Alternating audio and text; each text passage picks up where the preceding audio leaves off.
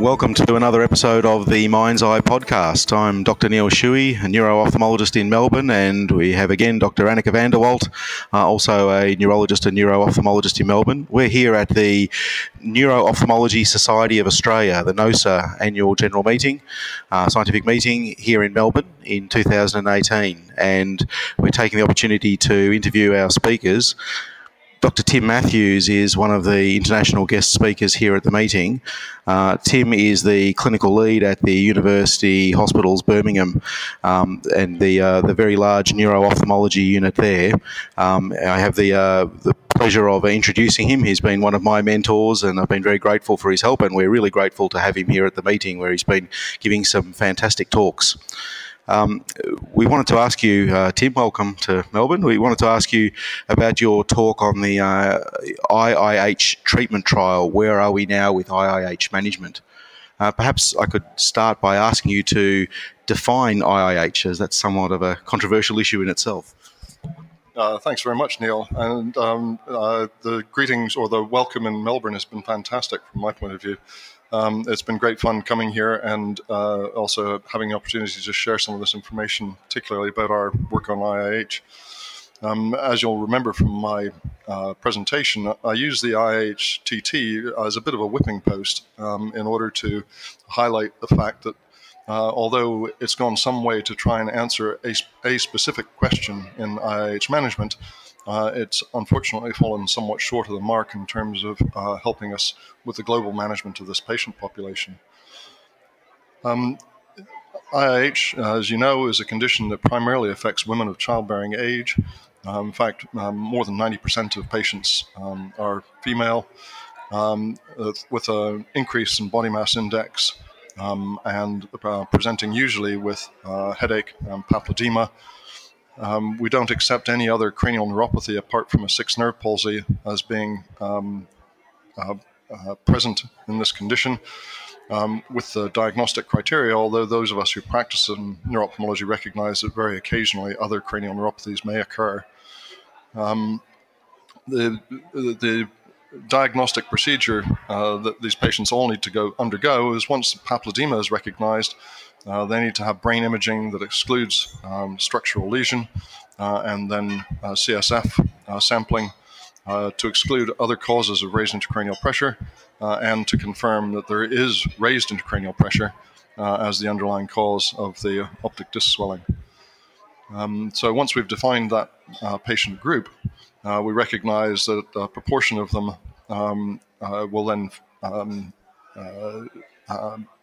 potentially have problems with their vision, which if not dealt with appropriately can lead to permanent visual problems. So we've recently published a consensus guideline on the management of IIH, in which we've identified three groups that we can segregate out once we've identified papilledema. Those are the typical IIH patients which I've just described. The ones that we worry more about are the ones with a fulminant presentation of visual loss that need rapid intervention in order to save their vision. And then the third group are those with an atypical presentation where their body mass index may not be significantly elevated. And we need to go back and look for secondary potential causes in that group specifically to determine whether or not we're looking at the coexistent problem that's masquerading as idiopathic intracranial hypertension. Thanks, Tim. Look, that's before we get further into the topic of IIH itself, I'd be really interested to ask you on your top list of differentials for IIH in that population, as you say, particularly older male patients, patients who are not overweight. What would be the standard expected investigations you would do? So whenever we see anybody with papilledema, with or without a raised body mass index, there are a standard list of things that we're looking at in order to try and exclude. If you've got a raised body mass index but you're male, the top one on that list is sleep disorder, so with significant hypoxia at night, so obstructive sleep apnea. If you're female and of not a raised body mass index, then we need to look for other confounding things such as anemia, exposure to certain drugs, including vitamin A analogs, tetracyclines. Some chemotherapeutic agents like cyclosporin have also been implicated in causing these sorts of problems.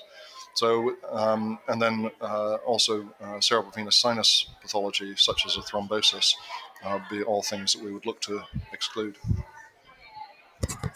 I wanted to ask you whether you think there's an increased risk or whether people are still at risk of getting IIH if they suddenly gain weight, even though they're perhaps still not massively overweight. Yeah, so we certainly recognize that this occurs, but I think the ethos in both the consensus guideline paper and in the infographic is that in this group where the body mass index isn't elevated, we need to really go through with a fine-tooth comb to exclude other possible known secondary causes.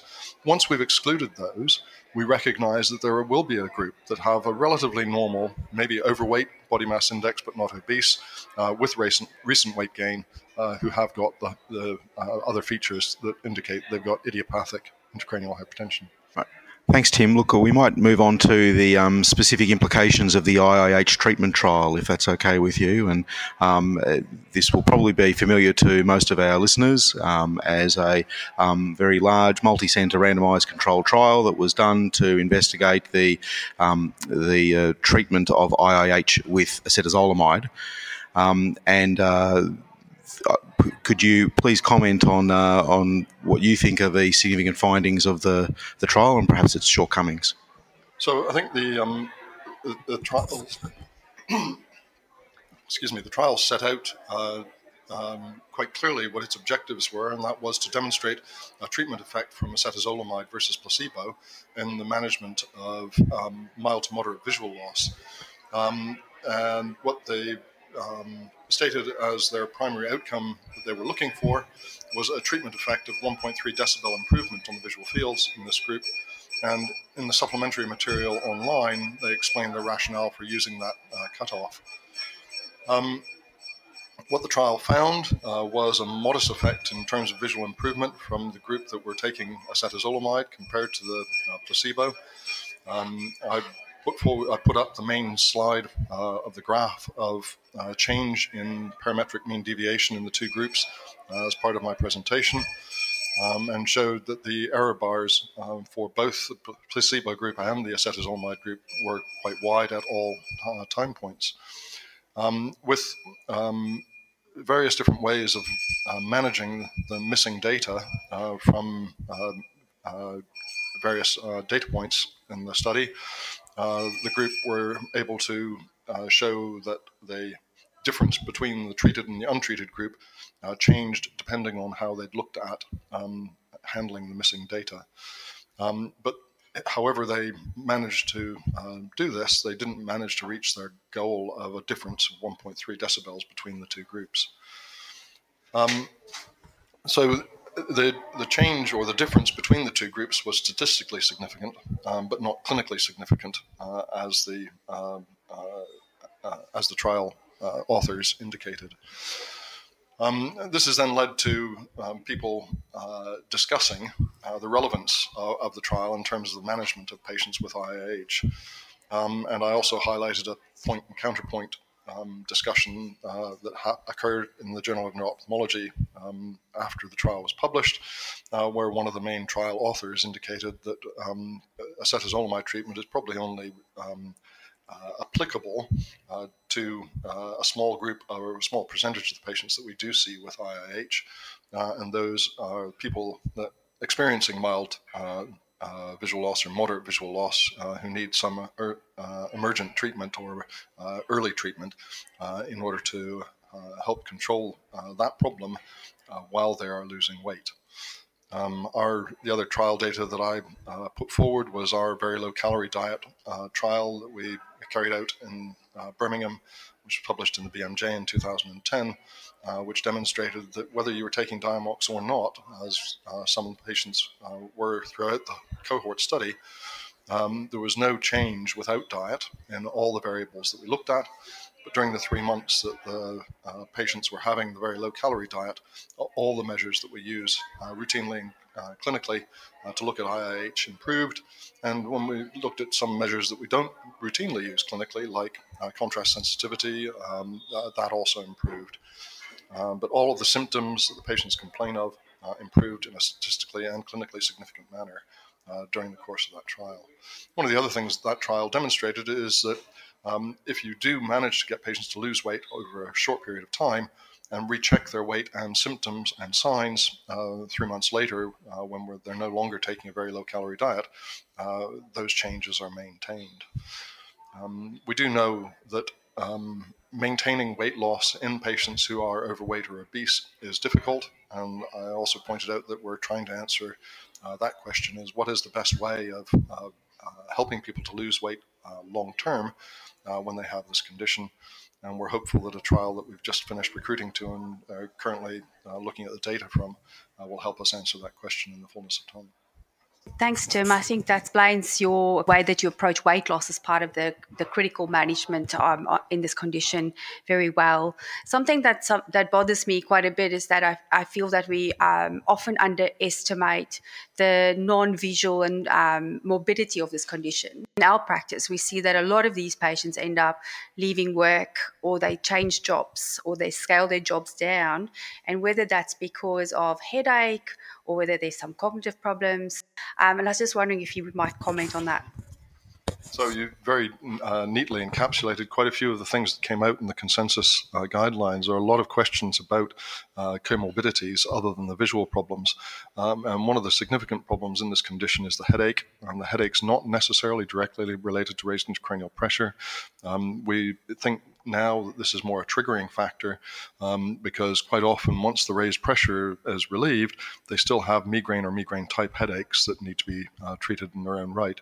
So a big part of the infographic that was published in Practical Neurology highlights the necessity of treating the headache. As I pointed out in the management part of that infographic, there are 3 puzzle pieces which fit together, one of which is headache management, the second one is visual management, and these, they have to be dealt with as a package. They can't be dealt with in isolation. And that really gets down to the fact that you need a multidisciplinary team in order to actually help these patients. And you've got to view the clinical assessment as being a small part of what we're doing when these patients visit the clinic, checking their vision, finding out how that is, seeing how they're doing with their weight loss is just a small part of what's going on in terms of actually helping these people. All of the trainees that come through my clinical service recognize that this clinic is very different from any other ophthalmology clinic they go to. It's more of a sort of a psychological clinical interaction with the patient.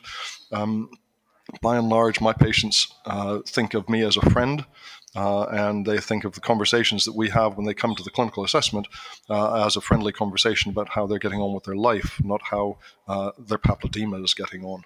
And I think that's a really important approach to this condition. You've got to be approaching them as an individual, not as a person with papilledema. Thanks, Tim. That's terrific. Can I come down to this very practical point of the weight management, if that's okay? When running a clinic and seeing someone with IIH, with all this evidence behind you, what do you practically do to help them lose weight? So the first and most practical thing that we do is we run patient support days on a regular basis, which allow people to come in and see how lifestyle modification is the most important thing in actually helping them lose weight. We don't use the word diet or dieting in the clinic at all. We don't discuss that as a method of weight change with patients. We talk to them about the whole of their lifestyle, what they're doing in terms of exercise, how they're running their life, how they're structuring their meal plans during the day, so how frequently they're eating, and are they eating on a regular basis in order to actually have a regular input of calories. When we did a sort of a rough questionnaire with our patients, we found that not eating breakfast was a very common feature in patients with IIH, probably also in doctors who manage IIH as well. But that simple fact of starting the day with caloric input that then allows you to carry on for a few hours before you need your next set of calories, means that you're taking on fewer calories at that next available time. And structuring regular meals through the day is an important part in helping patients. But as I said, it's lifestyle management or lifestyle changes which we need to get the patients focused on, and we work actively with them in order to do that in a number of ways. Thanks, Tim. I think just in the last minute, I was wondering if you could just give us the top 3 big pitfalls that you see young players stepping into when they first start looking after with people with IIH. So the number 1 pitfall is to start the consultation by saying, have you lost weight? Or to have the nurse measure the patient's weight before they come into the clinic room. Because if the patients haven't lost weight, the whole consultation has changed in tenor after that. It's very important that you approach the patient as a whole, gain the patient's confidence before you then discuss the weight issue, just in case you're both surprised by the fact that it hasn't gone well.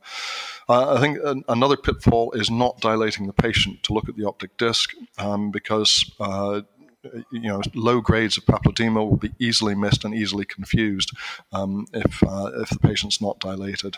And the third pitfall, if I have to name 3, is not being critical in your optic disc assessment.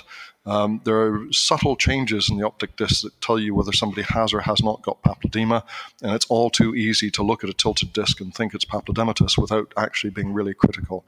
The positive, negative findings are really important in terms of making a decision between true swelling and pseudo swelling, and you've got to skill yourself up to look for those things to make sure that you're positively excluding features of papilledema in patients who have pseudopapilledema.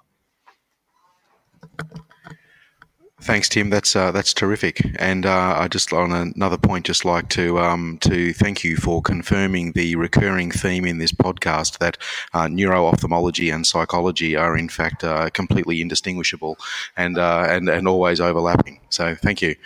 I think that's all. We'll thank you very much for your time. That was terrific, and we look forward to having you back in Australia again at a future occasion. That would be terrific.